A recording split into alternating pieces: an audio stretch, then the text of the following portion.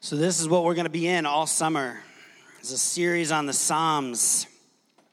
And if you are somebody who has a hard time with emotional honesty, anyone have a hard time with that either personally or you have a hard time when other people are doing their emotionally honest thing, right? You even need to do it in quotes. Anybody? You're like, oh my gosh, no, please, no, more emo in this world needs less emo. Yeah, that's okay. This is going to be a hard one for you. The Psalms are this incredibly beautiful book of poetry, most of which, or potentially all of which, we're not exactly sure, were meant to be sung. Not just read, but sung. We say this often when we come together in church, and this is a hard thing for some of us. You don't come up in a church culture to come and you sing together. Even when I notice when people go to shows these days, how many of you regularly attend concerts? And see, not even that many of you. Even when I've noticed when people do go to shows, more and more, I came up in the anthemic kind of bands. Those are the bands I always loved. So whether it was hardcore punk rock anthemic, participatory is a better way to put that. Or whether it's, some people know I dabble in U2. I sort of half enjoy U2. I think Bono's okay. That's a joke. Next to Jesus. I came up when you go to shows, you sang. How long to sing this song? It could be stupid and nonsensical words. Anyone ever listen to Oasis? Nobody knows what they're talking about. Never, at any point. But when you hear baby, I'm gonna be the one that saves me. And after all, you're my wonder wall. What on earth is a wonder wall? Anyone, please come up. Let me know. When we participate in these shows, I'm the kind of person I go to a concert and it's yes, it's a letting go or it's a sadness or it's a joy. Some of us experience that. How many of you like to go dancing? Yes. So when we go, how dare you? Some of you, in a really, conservative environments, you're like, oh, can I do that? I have a great dancing Baptist making love joke I'll tell later if you want to hear it. I'm not going to tell it from the front. Solid work. Love my Baptist brothers and sisters. Interesting that when we go and we dance, there's this participatory nature, right?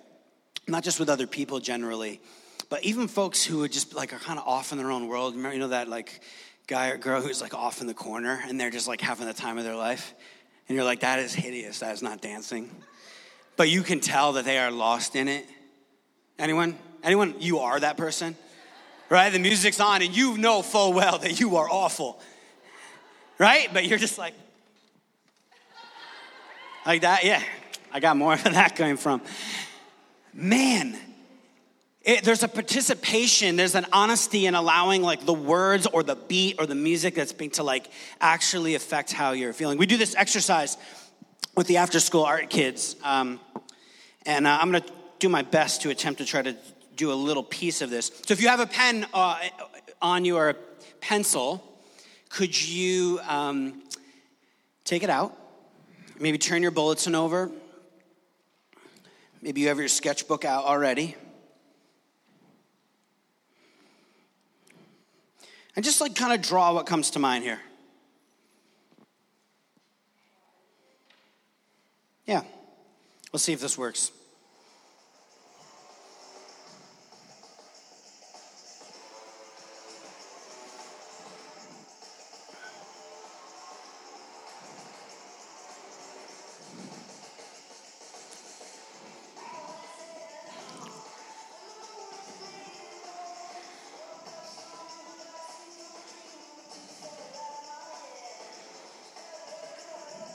Okay, ready? Now what comes to mind? Lines, drawings, pictures.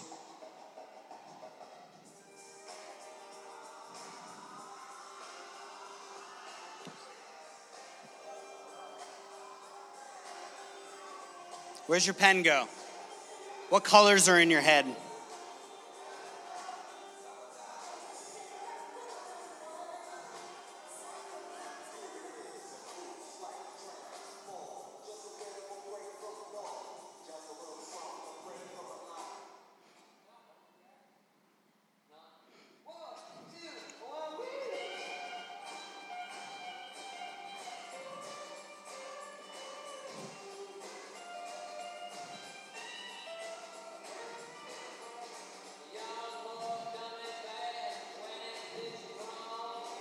Like, where's your pen? Go. We tell our kids, like, just like, they usually have a bunch of colors in front of them.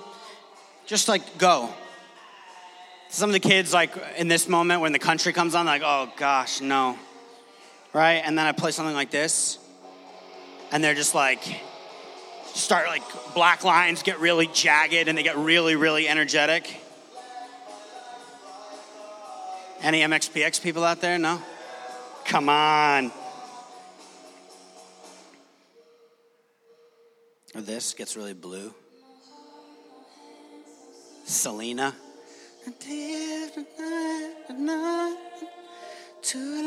Like you do.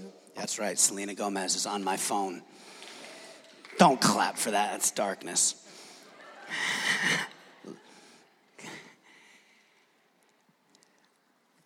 If I were to go through and play, I thought about like playing like, you know, for a lot of you, it's like 90s, early 2000s songs, right, that are like embedded in your high school or junior high experience.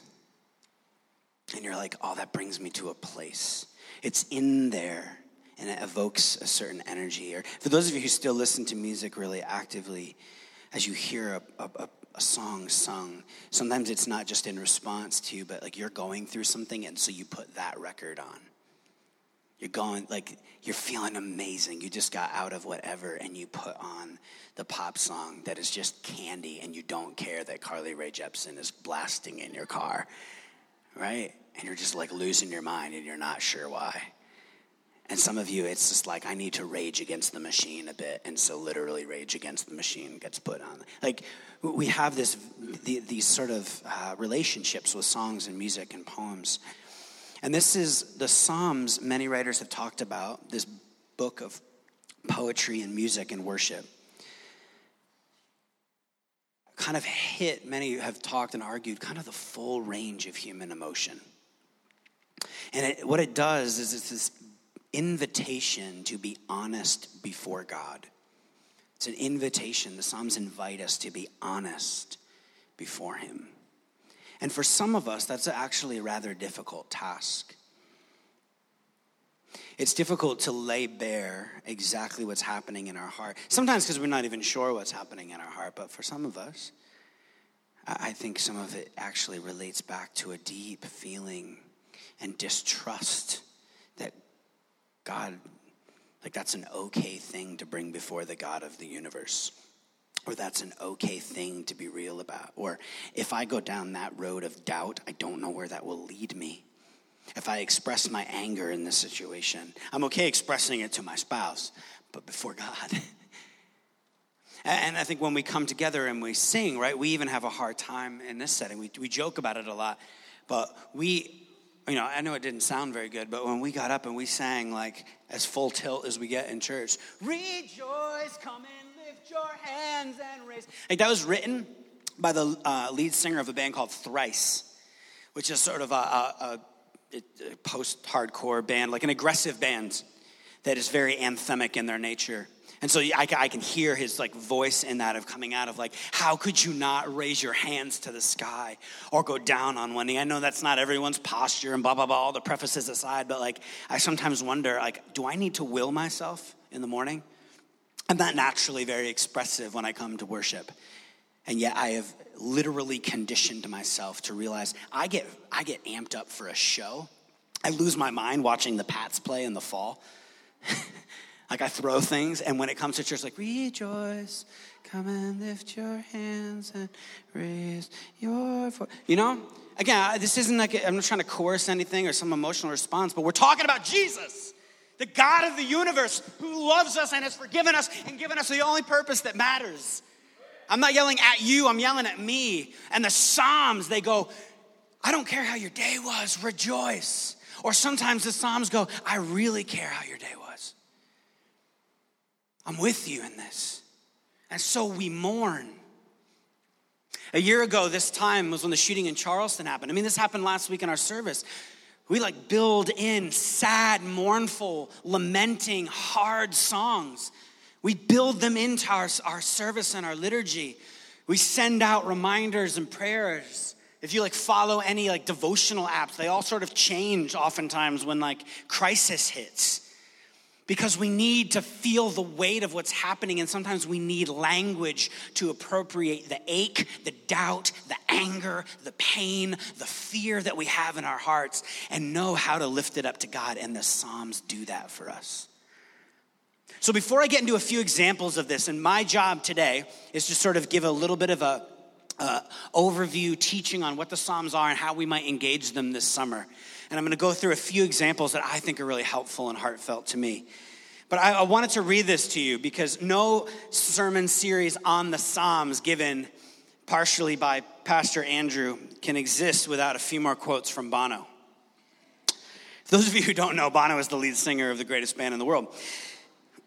I'm going to stop. This is what Bono, there's a clip of what he says about the Psalms, and I love it because I think it gets at the heart of things. He says, explaining belief has always been difficult. How do you explain a love at the heart of the universe when the world is so off kilter with this? Has free will got us crucified? And what about all the dodgy characters who inhabit the Bible, who hear the voice of God? Explaining faith is impossible. It's vision over visibility, instinct often over intellect. A songwriter plays a chord with the faith that he will hear the next one in his head. One of the writers of the Psalms was a musician, a harp player whose talents were required at the palace as the only medicine that would still the demons of the moody and insecure King Saul of Israel.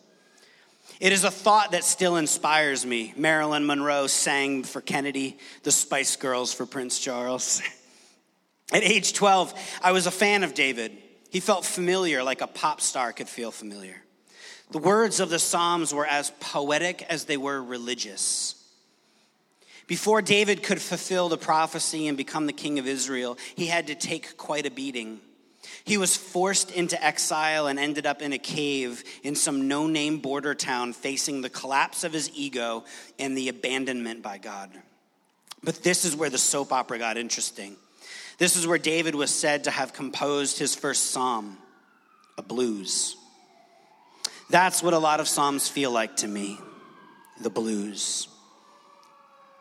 It's people shouting at God, my God, why have you forsaken me? Why are you so far from helping me? I hear echoes of this holy row when unholy bluesman Robert Johnson howls, there's a hellhound on my trail. Or Van Morrison sings, sometimes I feel like a motherless child. Or Texas Anderson mimics the Psalms in Justice Blues. I cried, Lord, my Father, Lord, kingdom come. Send me back my woman, then thy will be done. Humorous, sometimes blasphemous. The blues were backsliding music, but its very opposition, it flattered the subject of its perfect cousin, gospel. The last point. Abandonment and displacement are the stuff of my favorite psalms. The Psalter, the psalm book, may seem to be about gospel music, but for me it's the despair that the psalmist really reveals the nature of his special relationship with God. Honesty, even to the point of anger. The Psalms, you see, affirm that you can be yourself in front of God. They affirm the whole of human emotion. The Psalms were Jesus' prayer book. This is what Jesus would have sung and prayed in the temple. The Psalms were the place where he would go and worship or go and get away. This is what any good rabbi would do. He would go and reflect on the Psalms. He would pray often to God through the Psalms. Jesus and Paul quote them constantly as though people who breathed them. N.T. Wright says, behind these references of them quoting the Psalms, I believe an entire world in which the Jewish people were singing and praying the Psalms day by day and month by month, allowing them to mold their character, shape their worldview, and to frame their reading of the rest of Scripture. There's a couple kinds of Psalms. And if you've ever gone through them and read through them before, how many of you have ever spent some time reading the Psalms before? Some of you. You'll notice there's all these different kinds, and it makes sense that this would have been Jesus' songbook, Paul's songbook, that this was the way in which these first people interacted with God. It was through the language of the Psalms. There's Psalms of praise and thanksgiving. These are the pop songs. These are the thank you songs. These are the rare form of somehow joy in the midst sometimes of heartache. Your love endures forever. There are Psalms of lament. Lament is another way to put Psalms of lament is, quote, "It sucks to be you." The lament Psalms are the ones I think we often have a hardest time with. They're the ones of like, everything is awful. Some Psalms, we'll get to a few examples in a minute, just end with like you're waiting for the peaceful resolve, and it just ends with like a thud, like darkness. Because sometimes that's where we're at. Amen? How many of you need words to be put to your experience right now? Where like everything is wrong. Everything feels wrong. Is it okay that I say that in front of God? Is it okay that I can just lament and cry out? Is it okay that I can wonder where God is? Because he doesn't seem to be here right now. God, why have you forsaken me? Where are you at? I'm dying here. I don't know what to do. There's Psalms of, they're called the imprecatory Psalms, which is a really fancy word you can impress people with. Imprecatory Psalms basically are the equivalent. I was trying to think of a good example of the imprecatory Psalms. I don't have a good like actual song, but they're basically any song you've ever heard, like a breakup song that's sort of like, I hope you die. That's the imprecatory Psalm. It's the I hope you die Psalm. Go through and read, like the end of Psalm 63. It's one of the most beautiful Psalms, and you'll be reading it, and it'll just be like, oh, I yearn for God, and I find him and behold him in the sanctuary, and God is so good. And it ends with, would my enemies get eaten by jackals? I'm not making stuff up. This is in the book of Psalms. That's how it ends with, and may my enemies, may their kids be bashed against rocks. Seriously? This is why some people have a hard time with the Bible. That's how it ends. That's how some of these songs, there's an honesty about, I am over it. Anyone know that Brand New? Anyone remember the band Brand New? I'm dating myself right here. Yeah, that song, that awful song, the breakup and the bridge about driving yourself home. I'm not going to repeat it, but you know what I'm talking about. That's like imprecatory, like, ha ha ha, you cheated on me. I hope you die. I don't mean to sound blasphemous. These are literally the actual literal words of Scripture. Because sometimes your enemies feel like they're all around you, and you're like, God, not where are you? I'm like, well, these people are the worst. God does not validate these things so often in terms of going, oh, sweet, you want me to bash some heads? Yeah, I'm on it. Thanks for letting me know. But it allows us to actually give words and music to how we're feeling and allow ourselves to be honest about that ache. There are wisdom psalms that just grant us this insight into how things are. Insight into the fact that though I'm going through X, Y, and Z, God is still good. And they remind us. And then there are the royal psalms. The psalms that lift God up and go, you know what? I'm not the one on the throne. I'm not the one guiding human history. I'm not the one who can forgive. They put God where he's supposed to be, on the throne, and not us sort of judging what we like about God and what we don't. The royal psalms, there's these grand psalms. You can break these up into all different categories, but these are sort of the main groupings. And so some of my favorite psalms that kind of get into this about grief and anger. If you have your Bibles, I'm just going to read a few snippets, and then we'll wrap up together. I just want to give us a picture of what we're dealing with. And how hopefully some helpful things at the end of this teaching of how you can begin to engage these over the summer. I think this summer could be amazing for us as a community. Like really powerful. As we learn, so much of our time spent, if you've been around our church, has been, how do we grow in listening to the voice of God? What does it mean for us to actually trust what God says in Scripture is true in terms of how he relates to his people and equips his people and speaks to his people? Leaning into things like the prophetic. I think the Psalms help us become more honest and real and attentive to the God who is here and with us.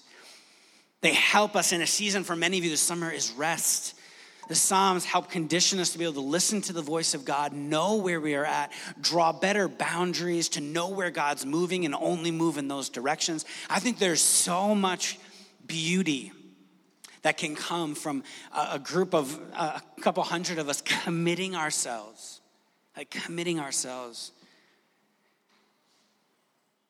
to being more honest before God. And for some of you, I recognize too, this isn't just the sorrow that you're going through or the cultural anxiety you may be feeling. For some of you, just the pure joy and a deepening gratefulness. Because we're all moving of the gift that is today. The gratefulness of the gift that is today. So Psalm 6 mirrors the way in which grief and anger are mixed. There's this lament in it that says, I am exhausted with my groaning. Every night I drench my pillow with tears in verse 6. And then it leads to rage. I have grown old, surrounded by my foes. Leave me, you who do evil. Psalm 6 kind of invites us into this place of being real about how anger and grief are so often mixed together. And that anger, we're responsible for our response in that anger.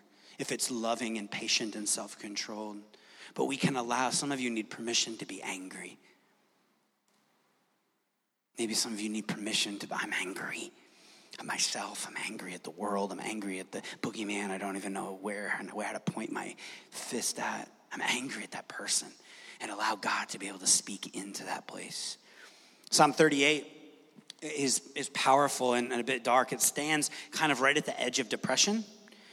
And so there's all of this bitter self-accusation that crashes against this really small voice of hope. The psalm, one writer points out, this psalm is clinically accurate in that it's portrayal of extreme melancholy. Like it's actually accurate in how melancholy works. The verse is, the very light has gone from my eyes, in verse 10. My pain is always before me. And its praise is found only in the possibility of hope. It is for you, O Lord, that I wait. Psalms speak to us in the midst of our depression. They relate to us. God gives voice to the light is like gone from my eyes.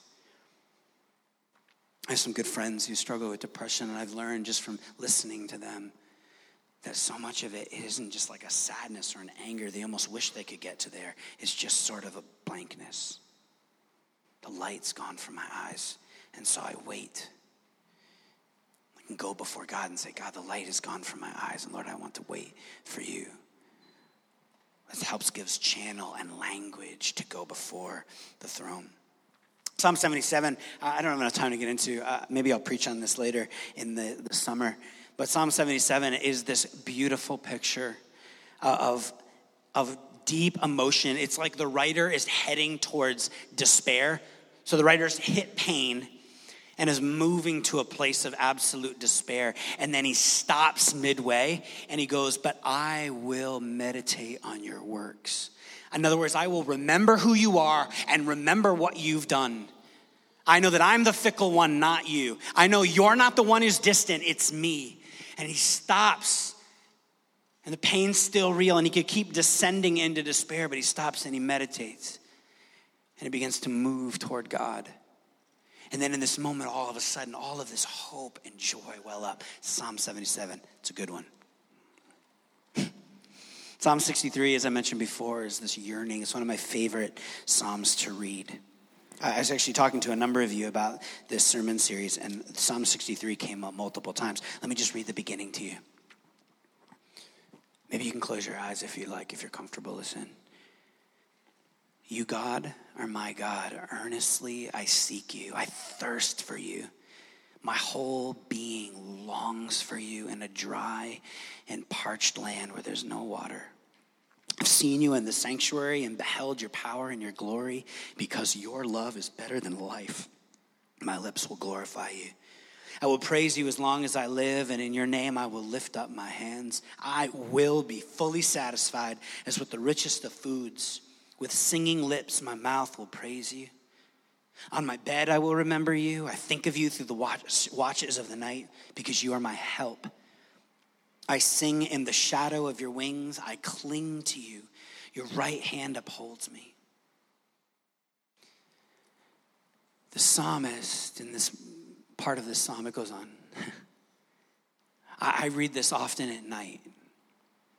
I read this as a reminder of what has come before me, of the very posture I want to wake up in is yearning for more of God. Sometimes this psalm has been a prayer. It's not been like a declaration. What's the two words that come up most often that I just read? Do you remember? I will. I will do this. I'm going to do this. I'm going to do this. You don't get a sense of what's actually going on in the psalmist's head. He's like, I will glorify you. I will think of you. I will be sad. He's orienting himself. Sometimes this for me turns into a prayer because I feel far. I feel distracted. I feel weighed down. I feel anxious. And it's that moment. I was driving home last night and I was thinking about all the things that I'm sort of like conflicted about and trying to figure out and feeling weird about and stuff that's happening in the world and blah, blah, blah, right? The normal kind of stream of consciousness that a lot of you probably have. And it dawned on me as I'm thinking about preaching on the Psalms, maybe I should read the Psalms. So Psalm 63 is one of those Psalms I have mostly memorized.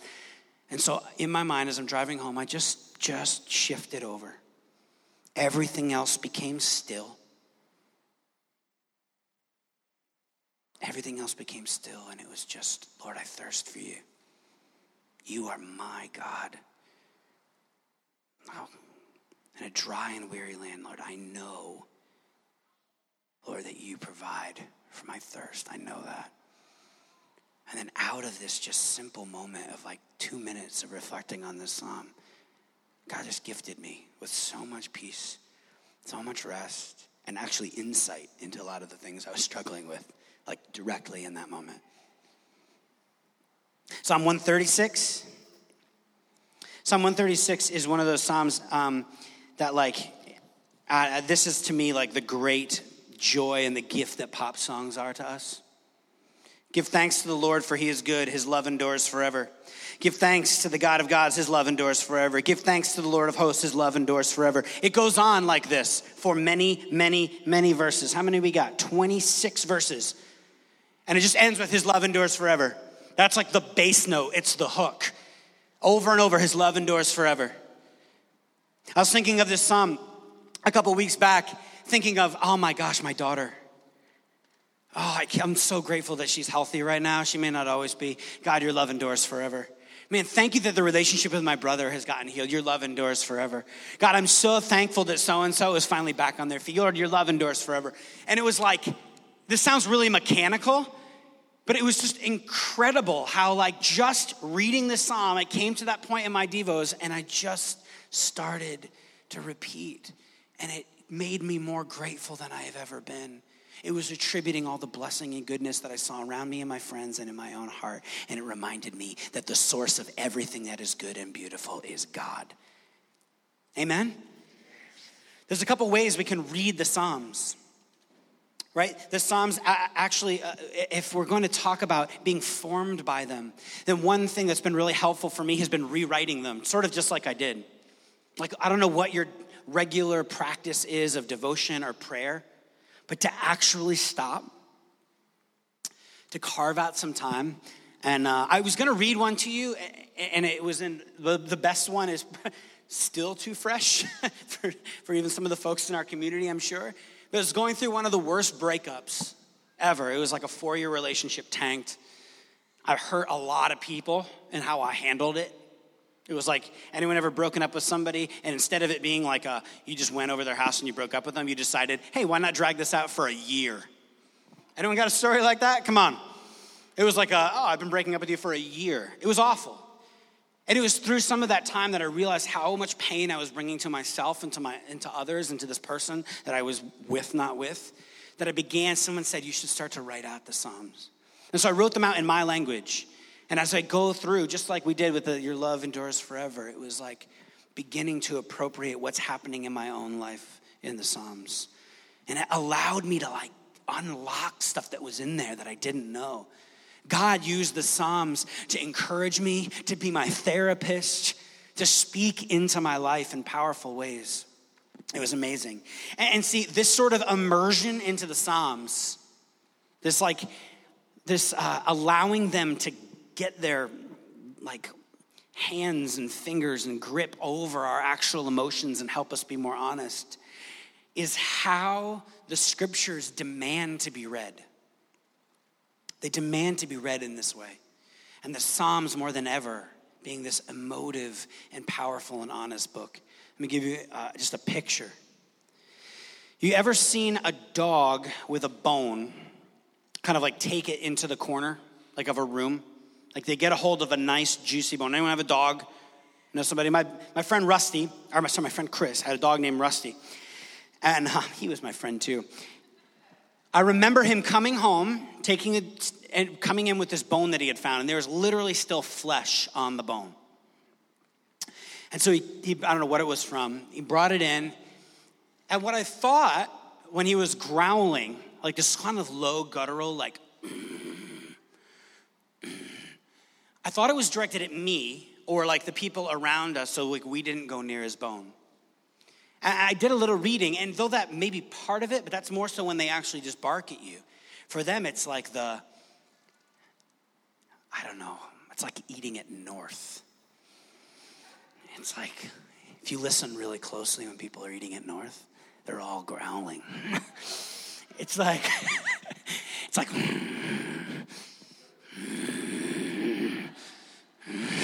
this is so weird. What's so funny about this, right? It made me, Eugene Peterson points this out.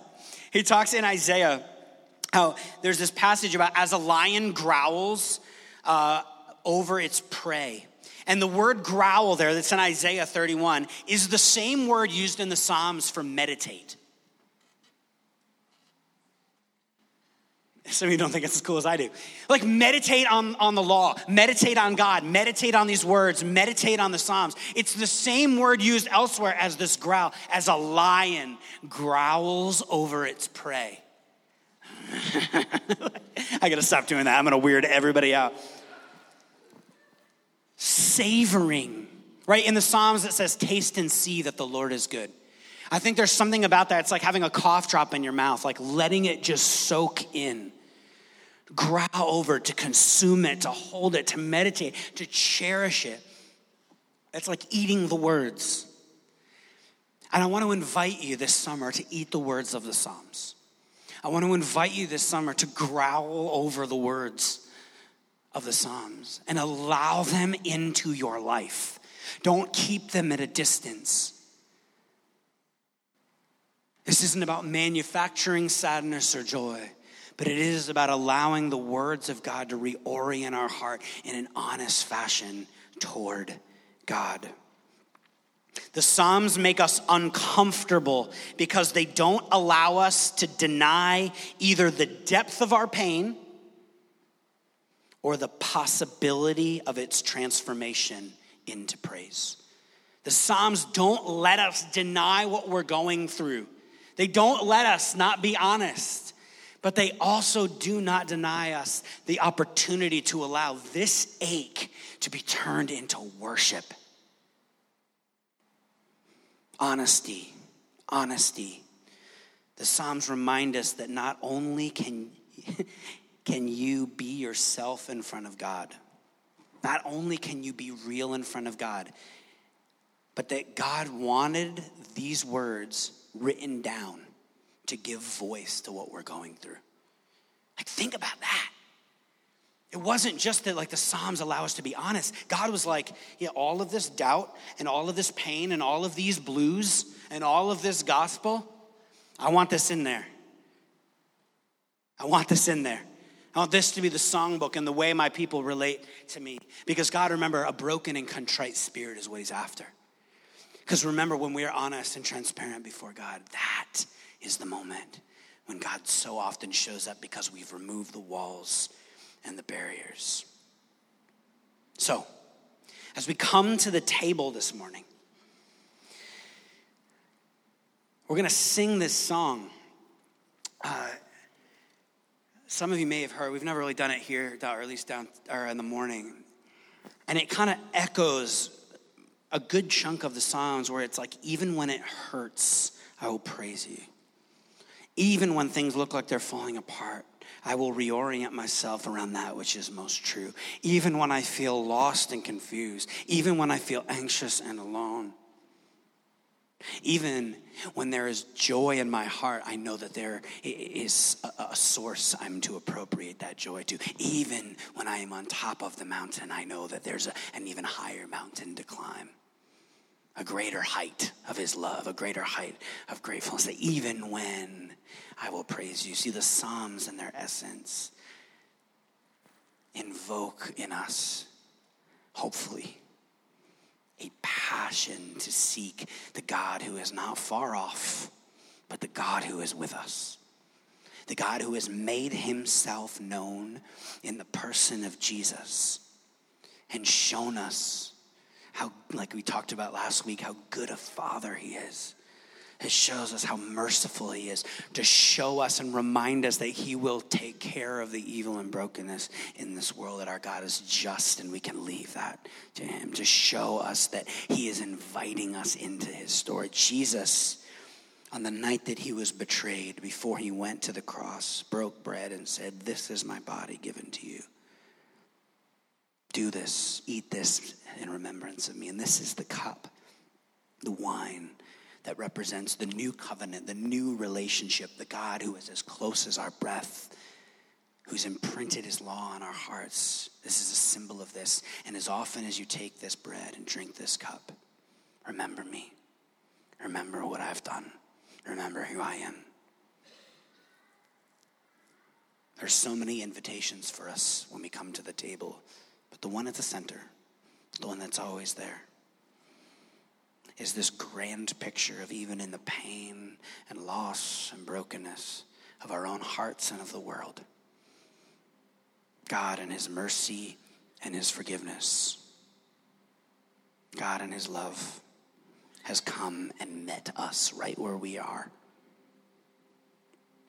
So I want to invite the greeters or the servers to come up. And I want us to just take a minute.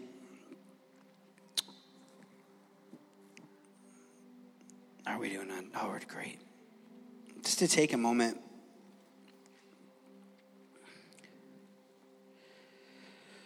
Before we even start to come up.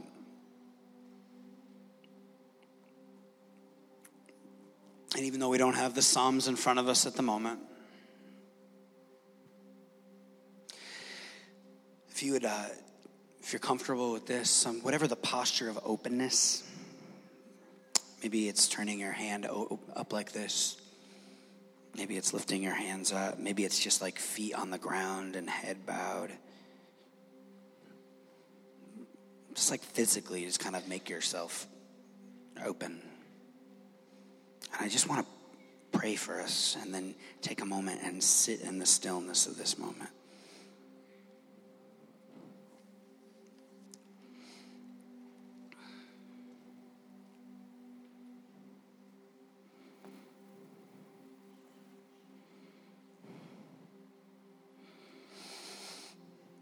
Out of the depths I cry to you, Lord. Lord, hear my voice. Let your ears be attentive to my cry for mercy. If you, Lord, kept a record of sins, Lord, who could stand? But with you there is forgiveness, so that we can, with reverence, serve you. I will wait for the Lord, my whole being waits.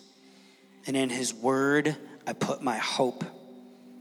I wait for the Lord more than watchmen wait for the morning. Church, put your hope in the Lord. For with the Lord is unfailing love, and with him is full redemption.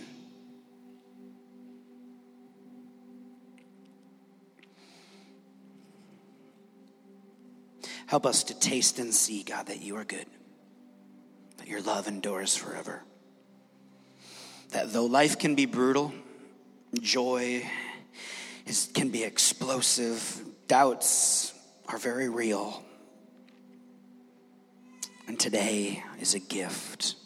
And all of that, Lord, would you remind us that you are still on the throne, that you are good. Your love endures forever.